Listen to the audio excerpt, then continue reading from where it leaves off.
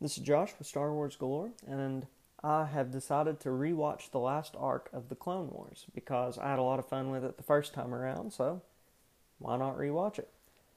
I also thought it'd be really cool to stop after each episode and do a quick review of it. So, to begin, I will review and talk about Season 7, Episode 9, Old Friends Not Forgotten. This opening lets us know really quick that this is going to be something a little bit different than what we've been getting from the Clone Wars. It opens up with the old school Lucasfilm logo, the green one, and then they drop the Clone Wars theme in favor of the Star Wars movie theme. And to me, this just sets the stage that this is going to be exactly what we wanted from the Clone Wars. The other two arcs have been good, but neither one were anywhere close to being Clone Wars at its best, in my opinion. They weren't bad. I had a lot of fun watching those episodes, but you could tell just from the start of this arc that this one was going to be a little bit different. And it was. This arc of the Clone Wars was on an entirely different level than the rest of Season 7. This is the best arc of the Clone Wars, in my opinion.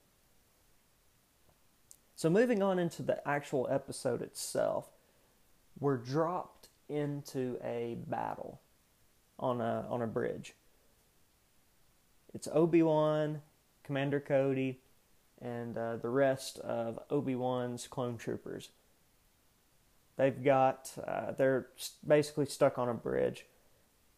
There's too many battle droids. They can't seem to do anything with them. And Anakin shows up, and Obi-Wan and all of his troopers are covered. And Anakin jumps up on the thing that Obi-Wan is hiding behind, and he's just sitting there dodging bullets. Well, I guess laser blast. And he's like, "What are you guys trying to accomplish here?" He's like, "Well, what are you doing?" And he's like, "Look, I got a plan. Either you follow my plan and these people get the help they need now, or we draw this out for way longer than it should." And Obi-Wan delivers the line, "Well, I know better than to argue." And that was just a nice little fun opening there. Then we get to see Anakin walk in front of the entire droid army that Obi-Wan was fighting against, and he tries to surrender. Obviously, we all know Anakin Skywalker will never surrender. That is the last thing that Anakin Skywalker would ever do. And of course, it's all part of his plan. But seeing him walk in front of that entire droid army reminded me a lot of The Last Jedi, when Luke Skywalker, Force projection Luke Skywalker, walks in front of the entire First Order. I was just thinking that entire time, like father, like son. Oh, that was a cool callback to The Last Jedi. So, of course, Anakin gets the droids all confused, and they bring the tactical droid up front. This was the main problem with Obi-Wan. They couldn't get to the tactical droid, and Anakin draws him out immediately. Force pulls him, chops his head off, of course. And then, right when all of that happens, it might have been right before, Anakin gives the signal to R2, and R2 gives the signal to all the clones that are hiding under the bridge. And you can hear that Return of the Jedi music from when, and it's Jabba's sail barge, when Luke is about to jump into the Sarlacc pit, and he basically springboards off of the plank, and R2 shoots the lightsaber to him. It's that same music. And I thought that was a pretty cool callback to Return of the Jedi. Then at the end of this battle, we get the big Ahsoka reveal. Someone calls into Anakin and Obi-Wan, and they're like, "Hey, there's somebody here to talk to you. We think you need to take this one on the ship." And it's Fulcrum. But not the Fulcrum that they're thinking about. They immediately thought Saw Gerrera, but no, we Star Wars Rebels fans know exactly who Fulcrum is in this case. And I thought that was a great connection to Star Wars Rebels. Hearing Ahsoka, well, we don't hear Ahsoka call herself Fulcrum, but I guess knowing that Ahsoka's calling herself Fulcrum at this point really made me smile.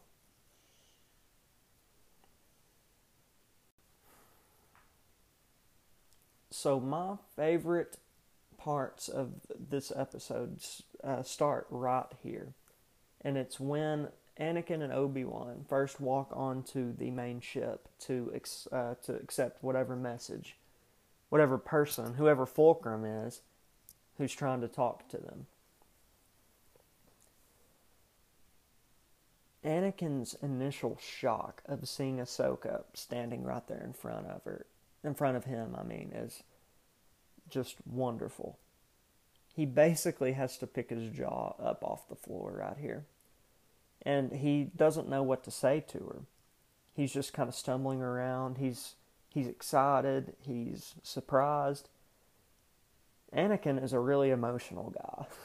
And in this scene right here displays that prominently. Later on in that same scene, we see Ahsoka and Bo-Katan going back and forth, basically with Obi-Wan. Anakin's all on board. He's ready to storm Mandalore, take Maul. This is what Anakin Skywalker wants. He's guns a-blazing, cut people down first, ask questions later. That's just who he is. And Obi-Wan is a lot more conservative here. So we get this kind of debate. Obi-Wan brings up the fact that the Republic has a treaty with Mandalore that's, I think he says it like 100 years old, and that an invasion would be a conflict. It'd be against this treaty. It would cause that treaty to be basically nullified. And Bo-Katan's response to this, she don't care. Obi-Wan says, look, if we do this, not only will we be breaking this treaty, but we'll also be drug into another war. And Bo-Katan just says, what's one more? And Anakin does bring up the fact that, well, we haven't finished the first one. We haven't finished the first one yet. But this is a lot of fun right here. And Ahsoka basically calls out Obi-Wan on his crap a little bit later. I'm jumping a little ahead here. So this is when Obi-Wan rushes in and says, hey, the Chancellor's been, or it might have been a clone. I've seen this episode twice. I should know this. But somebody rushes in and they're like, look, Coruscant's under attack. They've got the Chancellor. And Obi-Wan's like, okay, we gotta go. And Ahsoka's like, what are you doing? Are you just going to leave Bo-Katan hanging here? You're going to leave the people of Mandalore hanging here? And Obi-Wan says basically, look, you have to understand that this is a very pivotal moment in the Clone Wars. The capital is under attack. The people of Coruscant need us. And Obi-Wan has a point. But Ahsoka calls him out on his crap and says, do the people of Coruscant need you? Are you there for the people of Coruscant? Or are you there for the Chancellor? And Obi-Wan, deep down, knows the answer to this. Ahsoka says that they're playing politics again. And that Ahsoka sees the problem with the Jedi. I think Anakin sees the problem with the Jedi too, but he goes about it the wrong way. Ahsoka might be the most Jedi-like being left right now, and she's not even technically a Jedi. It's really crazy. She sees what the Jedi are, and she knows what they're supposed to be, and she tells this to Obi-Wan, and of course he's Obi-Wan about it. He has to rush to Coruscant. But they are able to talk him into splitting up Anakin's 501st and promoting Rex. So they can do this. I know I jumped ahead there without meaning to. So let me go back to just before all of this. There's the scene where Anakin and Ahsoka are alone. And he says, I got a surprise for you. So Ahsoka's following Anakin, and all the clones are saluting her, knowing where all this ends up, knowing what happens to Ahsoka in the 4th episode of this arc, seeing all those clones salute her, and then seeing all the clones paint their helmets. Seeing that big reveal where she walks into the room and they've all painted their helmets as a tribute to her. Seeing all of that just breaks my heart every time. It about made me cry this time. It about made me cry the first time, but knowing exactly what happened, I got the urge to cry sooner on the rewatch. I don't know if it's because I know what happens in that last episode, or if it's because I know the scene that's about to take place. I'm not sure which one it is. Probably a little bit of both, but it's just so heartbreaking now knowing what happens. And this brings me to the lightsabers. In my notes, I just wrote the lightsabers and did 2 crying emojis. Knowing that Anakin took these lightsabers, not only preserved them, but put his own little spin on them and made the blades blue. It makes the end of this arc even more sad, and knowing what happens in the last scene of this arc makes this scene totally worth it. I watched it was Star Wars Explained. He talked about how he's not sure exactly the Star Wars universe reasoning for why the blades changed to blue. But I agree with him completely. He said he doesn't really care the how. But seeing Vader ignite him in that last episode, and seeing this scene, knowing that Anakin put his own spin on him, and basically Star Wars Explained said that it was like Anakin giving a part of himself to Ahsoka. But I love the explanation that Star Wars Explained gives about how it's kind of like Anakin giving a part of himself to Ahsoka. Thinking about it through this lens makes this scene a lot more sad, and it makes the very end of this arc a lot more sad when Ahsoka has to drop the lightsabers, and when Vader, the man who put all this time into preserving these lightsabers and putting his own spin, putting a part of himself into these lightsabers, ignite it in the worst state that he's ever been in. It's just really sad. And I'll quit jumping ahead to future episodes.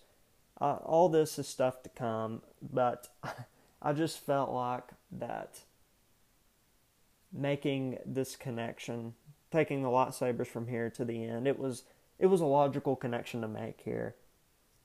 So I'll stop myself before I review future episodes too much. So now all that's left is the actual Siege of Mandalore. We slowed down a little bit when we met Ahsoka, and to me, that, well, I've said this before, that is the best part of this episode. But it was nice to get back into the action of the Siege of Mandalore. We get that cool race to the surface where Rex is like, "Oh crap! I forgot to give you I forgot to bring you a jetpack." And Ahsoka's like, "Don't need it. I'll race you down." That was a lot of fun. I got chills on the second rewatch watching Ahsoka take out all the bad Mandalorians that are with Maul. She's like she's jumping from ship to ship. Well, I guess it wasn't ship to ship. It was more like shipwreckage to shipwreckage, and she's slicing into their jetpacks, and they fly off. They zoom off. That was just really cool. And she sticks that landing, and you get the freeze frame of basically the superhero pose. It's the pose that they used for the poster that they gave out at Star Wars Celebration this past year. That was all a lot of fun. And Rex delivers that great line there at the end after Ahsoka, of course, beats him, and he says, "Some things never change." Just so great. And something that I didn't really notice the first time, but I noticed on the second time, was Bo-Katan trying to let Ahsoka know that this is a trap. All I could think of was Admiral Akbar in Return of the Jedi. It's a trap. She doesn't say those words, but it made me think of that. I don't know. So now for the trap itself. So Ahsoka gets word from a battalion of clones that they think that they found something, and it's down in the sewers. So, of course, Ahsoka decides to go check it out with all the clones. And you get this really cool scene where the clones they just keep being, they're taken out. You get that shot where the explosion comes and it kind of knocks Ahsoka back, and the clones all advance without her. And the poor guys, they just get picked off one by one, basically, until she's down there by herself and enclosed by all of the Maul Mandalorians. And then you get the coolest line of the episode. The big reveal. Maul says, "I was hoping for Kenobi. Why are you here?" And that is the perfect way to end this episode. I remember my first viewing, I was on the edge of my seat. I had to see what happened next, because I knew it was going to be really, really epic. And it does end up being really epic, but of course I'll save that for the rewatch of episode 10. I believe that's all that I have for this review. I hope that you guys have enjoyed it. If you did enjoy it, make sure to share it. I've had a lot of fun with this, and I cannot wait to continue these reviews, because as I've said before I started this arc is my absolute favorite of the Clone Wars. As for ranking the arc, I would put this episode, Old Friends Not Forgotten, as number 3 out of 4. I really, really love this episode a lot, but there are just some really, really amazing episodes coming up. But I will save the ranking of 1, 2, and 4 for when I review those episodes. Once again, thank you so much for listening, and may the Force be with you.